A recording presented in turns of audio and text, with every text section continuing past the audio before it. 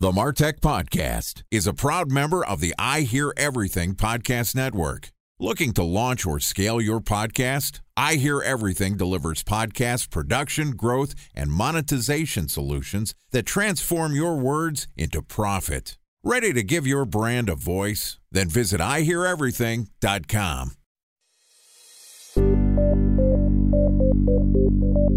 From advertising to software as a service to data. Across all of our programs and clients, we've seen a 55 to 65% open rate. Getting brands authentically integrated into content performs better than TV advertising. Typical lifespan of an article is about 24 to 36 hours. If we're reaching out to the right person with the right message and a clear call to action, then it's just a matter of timing. Welcome to the MarTech Podcast, a Ben J. Schaap LLC production. In this podcast, you'll hear the stories of world-class marketers that use technology to drive business results and achieve career success. We'll unearth the real-world experiences of some of the brightest minds in the marketing and technology space so you can learn the tools, tips, and tricks they've learned along the way. Now here's the host of the MarTech Podcast, Benjamin Shapiro. Welcome to the MarTech Podcast. Today we're going to talk about how I found myself in and got out of email deliverability jail. Joining us is Yanna-Torry Aspraki, who is a deliverability specialist at Email Console, which is a product created by deliverability specialists with over 15 years of experience that gives you insights into your domain's reputation and your inboxing rates. From seed list to block list monitoring, Email Console helps you remain proactive by using email marketing software's data together with deliverability data to make sure that you don't end up where I was in email jail. And today, Yanna-Torry and I are going to discuss how email even works. All right, here's the first part of my conversation with Yanna-Torry Aspraki, deliverability specialist at Email Console. Yanna, welcome to the MarTech Podcast. Thank you for having me. I'm so excited to talk about email with you today. Yanna, this is going to be 3 days of pure flattery because I want everybody to know that I messed up and Yanna saved me.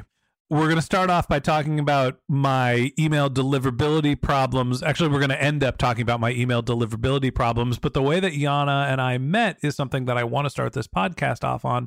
I realized that our cold email deliverability rates went from a 60% open rate to a 20% open rate over the span of 3 months. And the account that I use for personal emails had deliverability problems. Our transactional emails had deliverability problems. We were clearly being punished for something that we were doing by sending emails. And I reached out on LinkedIn and said, does anybody who's an email consultant know how to help me solve these problems?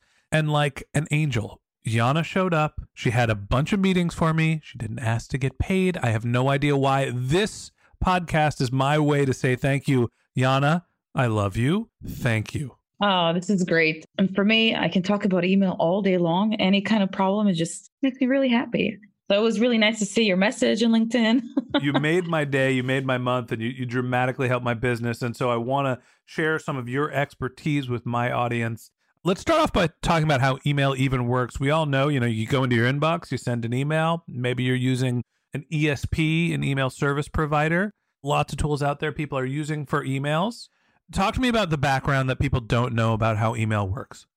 I'm going to start with the biggest misconception, which is the fact that if you send an email to a valid email address, that person will receive it in the inbox. And that's where it just goes downhill from there, because if you have that assumption, you don't start thinking about what you need to do or what you should be looking out for before you even send that email out. And that's a little bit of my mission. There's a lot of things people should know about and they don't. And it can either dramatically make an issue in their business, or things can just stop working one day, or they just never worked. And you might start thinking that maybe email marketing is not for you or for your type of business. And the issue is that people just didn't get that email. So it's kind of hard for them to engage with any of that amazing content you wrote if no one is getting that email, right? That's the biggest problem that I had was nobody tells you when you have email deliverability issues. They just stop receiving your emails and all of a sudden you look at poor business performance. Exactly. And then it makes you think you have to go to different avenues and you realize maybe Instagram or LinkedIn or whatever. And that's not really how you're going to go get your customers. Email does work, just people need to start getting them. And especially in the last couple of years, we've all heard about the laws, GDPR is coming out, can't spam, cancel, all of those things. And it never made anybody kind of stop and be like, why are all these laws being implemented? And should I care as a business, or should I care as somebody receiving emails from businesses? And all in all, just the security measures throughout time are just getting bigger and bigger and difficult to navigate. And for somebody who's just starting to open a business, or even businesses who send millions of emails a day, still don't know that my job exists. No one ever stops to think, do I need to make sure people are getting my message? It's just like, let me send it. Obviously, they will get an email. Let's say seasoned marketers understand that email deliverability is a thing. I don't think anybody is blind to that, but the problem is they don't know when there's email problems or what causes them. So let's talk about the dynamics. There's a whole bunch of players that are involved. There is the systems that you're using to send your emails, who receives your emails, or who is making the decision of whether they're getting sent, delivered, or sent into spam. Talk to us about the process of what happens after you go into your inbox and press the send button. Okay, so when you go and you click send on any email marketing tool that you're using for your business or in your personal inbox, what happens is that the person is telling a machine or a company to send out a message. It will pass through a couple of places until it gets where it's supposed to land. And the person receiving it is not only receiving the content of your email, but is receiving all the information that comes from where did it come from? Where did it pass through? Is it the real person? Did the message get hijacked halfway through and the content has been changed? Is the person sending the email a good sender? And it's going to take all those data sets and make a decision of where that email should go. And they're also going to be looking at their own customers. So if I'm somebody who really likes a certain type of industry, signing up to a newsletter that's in the same industry probably will land in my Gmail inbox, or my Hotmail inbox knows that this is an email I want and will give it to me.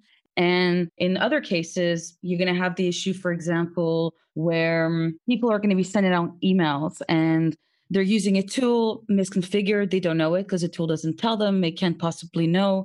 And the inbox is going to receive it, is going to look at all the information and be like, I'm not really sure this is the actual business sending the email. I cannot trust the source. And then we'll decide that maybe this email should go to spam or should go nowhere at all. And they're not obligated to share that information back to you. They're not sending you a signal that's going to say, you know what, I don't trust you, therefore the email goes nowhere.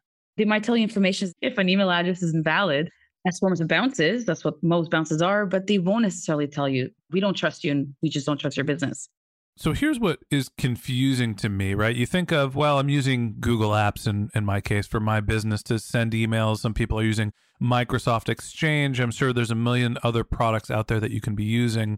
And that's just to send one-to-one emails. Then you have your email service providers like your MailChimps, your Active Campaigns, where you're sending newsletters or transactional emails that are one-to-many. Then there's services like Outreach, where you're sending basically mail merges that are one-to-one, but you're kind of sending them in a templatized fashion. We use Mixmax for that. There's all these different ways to send emails. You have to choose which platforms you're using to make sure that you're using the right platform for what you're trying to accomplish. But then there's these like checks that you need to go through to make sure that you're validating that you are the person sending the email. So when it's received, the block lists are not basically flagging your email as suspicious. So walk me through some of the checklists. There's DKIM and SPF and God knows there's a million other acronyms. What are the different things that you need to do to make sure that you're setting your email reputation up for success? The first and most absolute thing you have to do before you even start sending out emails or even planning your content is to authenticate your email. I talk about this all the time. If you look me up, I've written another article about it, and I'm literally restating the same things. Authentication proves that you're the one sending out that email. And now everybody's like, what do you mean the proof? I sent it. Obviously, the other side should know that I actually sent it. But it's very complicated. So when you're creating you're using G Suite, right? When you created the inbox, Google asks you to put certain DNS records inside your hosting provider. It's like a bunch of copy paste, and then boom, your inbox works and you can start sending emails. Now, me as an email deliverability specialist who can build her own MTA or used to work at an MTA, I would be able to, in a certain way, pretend to be you, especially if you're not authenticated. I can create an email header, put all the right information in it, send out the email, and when the other side receives it, they can look at where did it come from, who sent it, and they're more likely going to think it's actually you. So by setting some authentications, you're hiding some secret codes here and there. And whenever you send an email, it will have that secret code inside the email. And the other side can validate if the secret codes match. So are you really the one sending? Therefore, if you're sending emails that are authenticated and have your identity, when I send and I try to pretend, they'll be able to make the difference between the one that's pretending and the one that is real. And in certain cases, some people have implemented DMARC. So this is kind of a reporting policy, and it will let you know every time a tool that's not authenticated is sending emails using your domain. A special thanks to our presenting sponsor, Mutinex. Ready to take your team from I think to I know?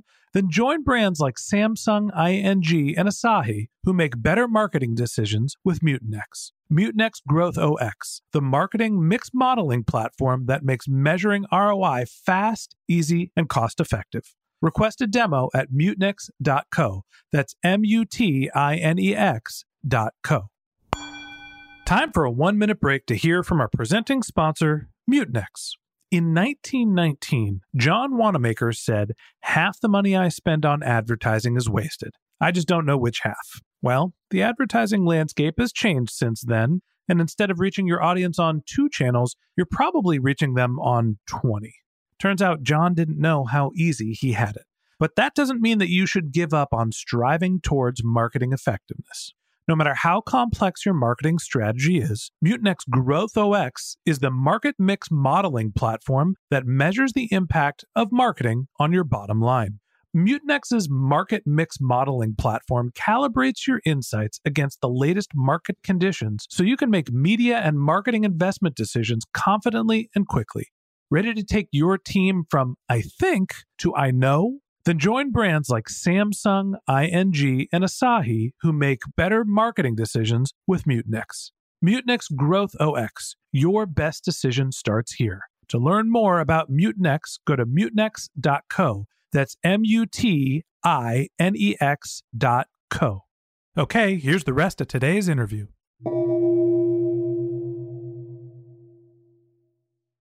Walk me through that again. DMARC is what?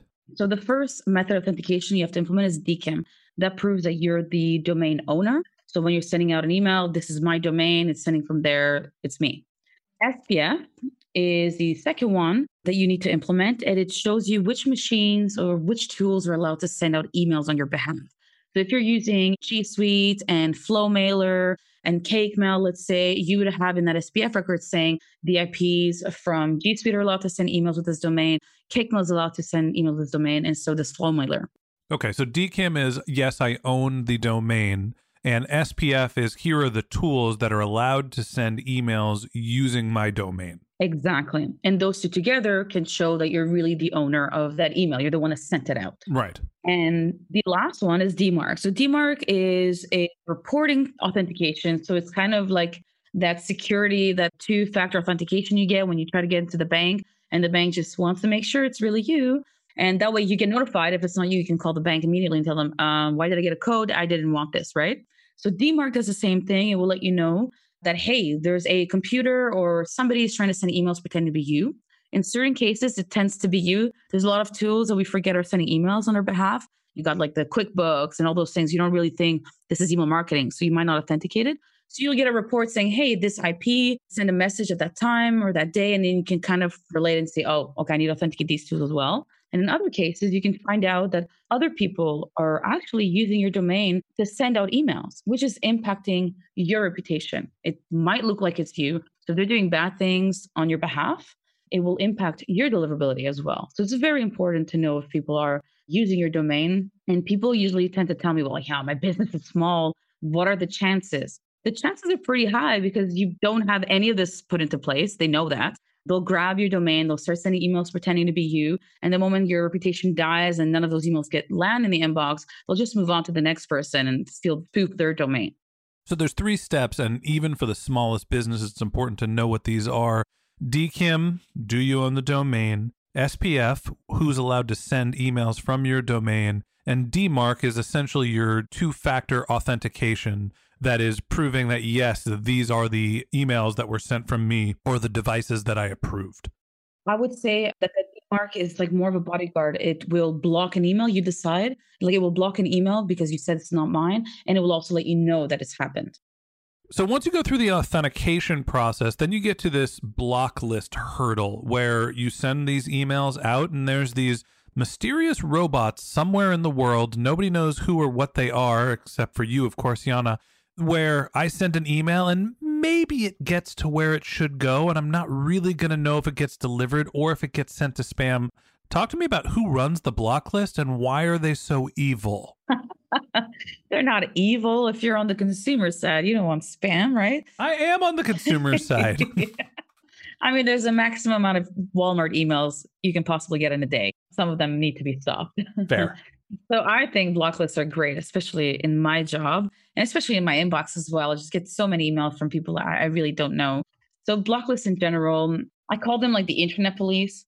One inbox provider can listen to one block list or several of them, and another inbox provider will listen to different ones and things like that. So every block list looks at different things. They're able to monitor, for example, which IPs are hitting a lot of spam rates. So people who are using these IPs tend to be spammers, or they tend to email people they don't know.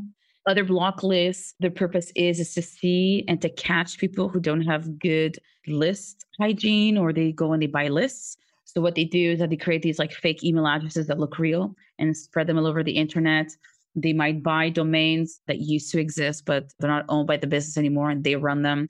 And after a long time, and those emails are all over the internet, anybody who's buying lists, so this means, you're scraping LinkedIn for email addresses or websites to give yourself more volume to send to.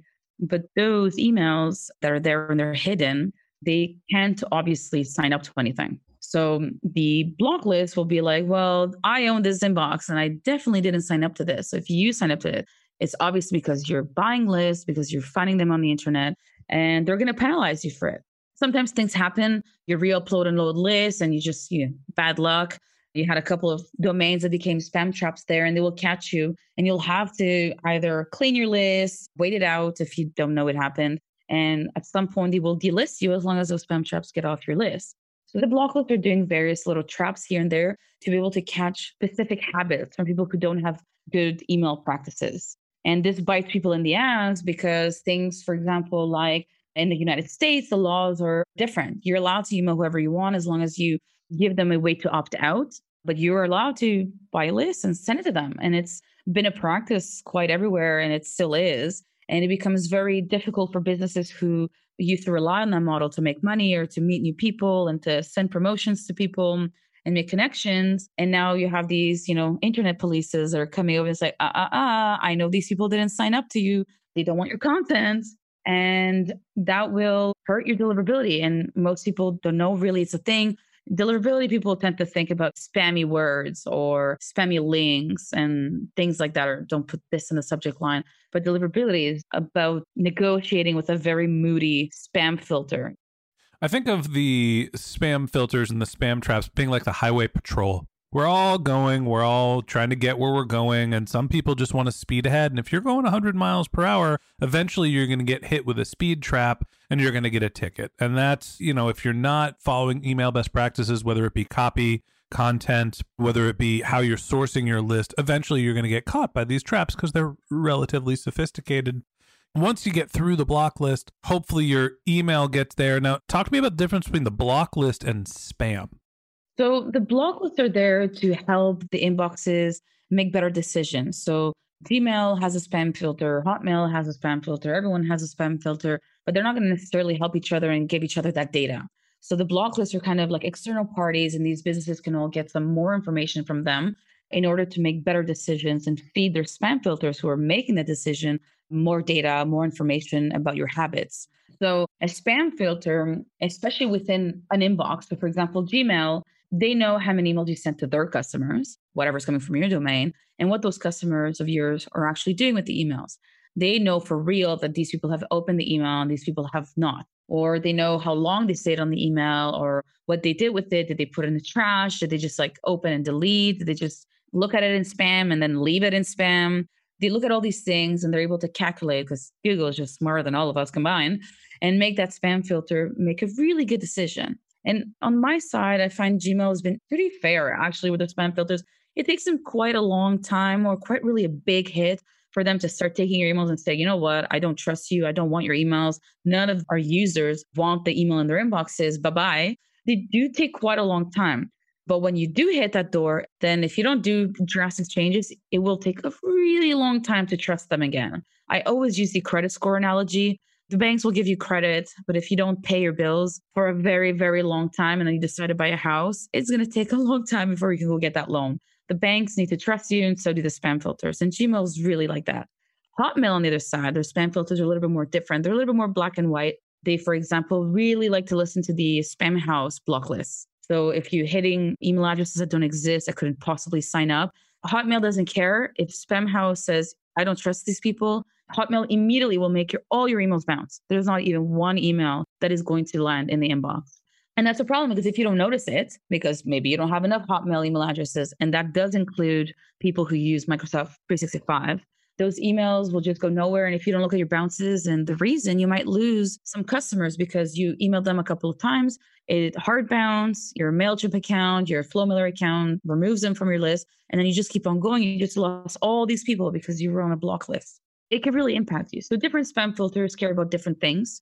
Gmail cares about DMARC. It will let you know that, hey, somebody's pretending to be you. We blocked it for you. Other providers don't look at authentication as much. We're thinking here about like smaller inbox providers that don't have the resources maybe to analyze the data and make decisions on it. So spam filters are really like the last line of defense, and they're built by the inbox service providers, and they're using them. So every single one is a little bit different. So there's two stages before your email actually gets delivered. One, you're going through a block list, which is essentially an independent organization saying whether your emails have been authenticated, whether they're being sent from the right person. And then second, the individual inbox is saying, hey, is this a message that we think should be delivered to the inbox or the spam box? Is this something that our users are going to want? And the scariest part of all of this, while email can be relatively complicated, it's really hard to understand if you're having a deliverability problem, if you're getting hit by the block list. So we're going to talk about that specific issue tomorrow. We're going to bring Yanna back to continue the conversation. The last thing you said that emails pass your block list. They don't pass your block list. The inboxes and the spam filters listen to block lists in order to make a decision, but they don't pass through them. They're just like data centers of like, these people suck, don't trust them. And then Gmail's like, okay, but they don't pass through the block list. Well, Yanna, I stand corrected. So the way that it works is the email block list provider passes on data to the inbox, who decides whether to outright block the email or move the email to spam. So the block list is essentially a data source, not necessarily a filter into deliverability. And that wraps up this episode of the Martech Podcast. Thanks for listening to my conversation with Yanna-Torry Aspraki, deliverability specialist at Email Console. In part 2 of this interview, which we'll publish tomorrow, Yanna and I are going to talk about recognizing email deliverability problems. If you can't wait until our next episode and you'd like to learn more about Yanna-Torry, you can find a link to her LinkedIn profile in our show notes. You can contact her on Twitter, where her handle is Yanna-Torry, Yannatorry, or you can visit her company's website, which is emailconsul.com, emailconsul.com. Just one more link in our show notes I'd like to tell you about. If you didn't have a chance to take notes while you were listening to this podcast, head over to martechpod.com, where we have summaries of all of our episodes and contact information for our guests. You can also subscribe to our once-a-week newsletter, and you can even send us your topic suggestions or your marketing questions, which we'll answer live on our show. Of course, you can always reach out on social media. Our handle is MarTechPod, MarTechPod on LinkedIn, Twitter, Instagram, and Facebook. Or you can contact me directly. My handle is Ben J. Shap, BenJShap. And if you haven't subscribed yet and you want a daily stream of marketing and technology knowledge in your podcast feed, we're going to publish an episode every day this year. So hit that subscribe button in your podcast app, and we'll be back in your feed tomorrow morning. All right, that's it for today. But until next time, my advice is to just focus on keeping your customers happy.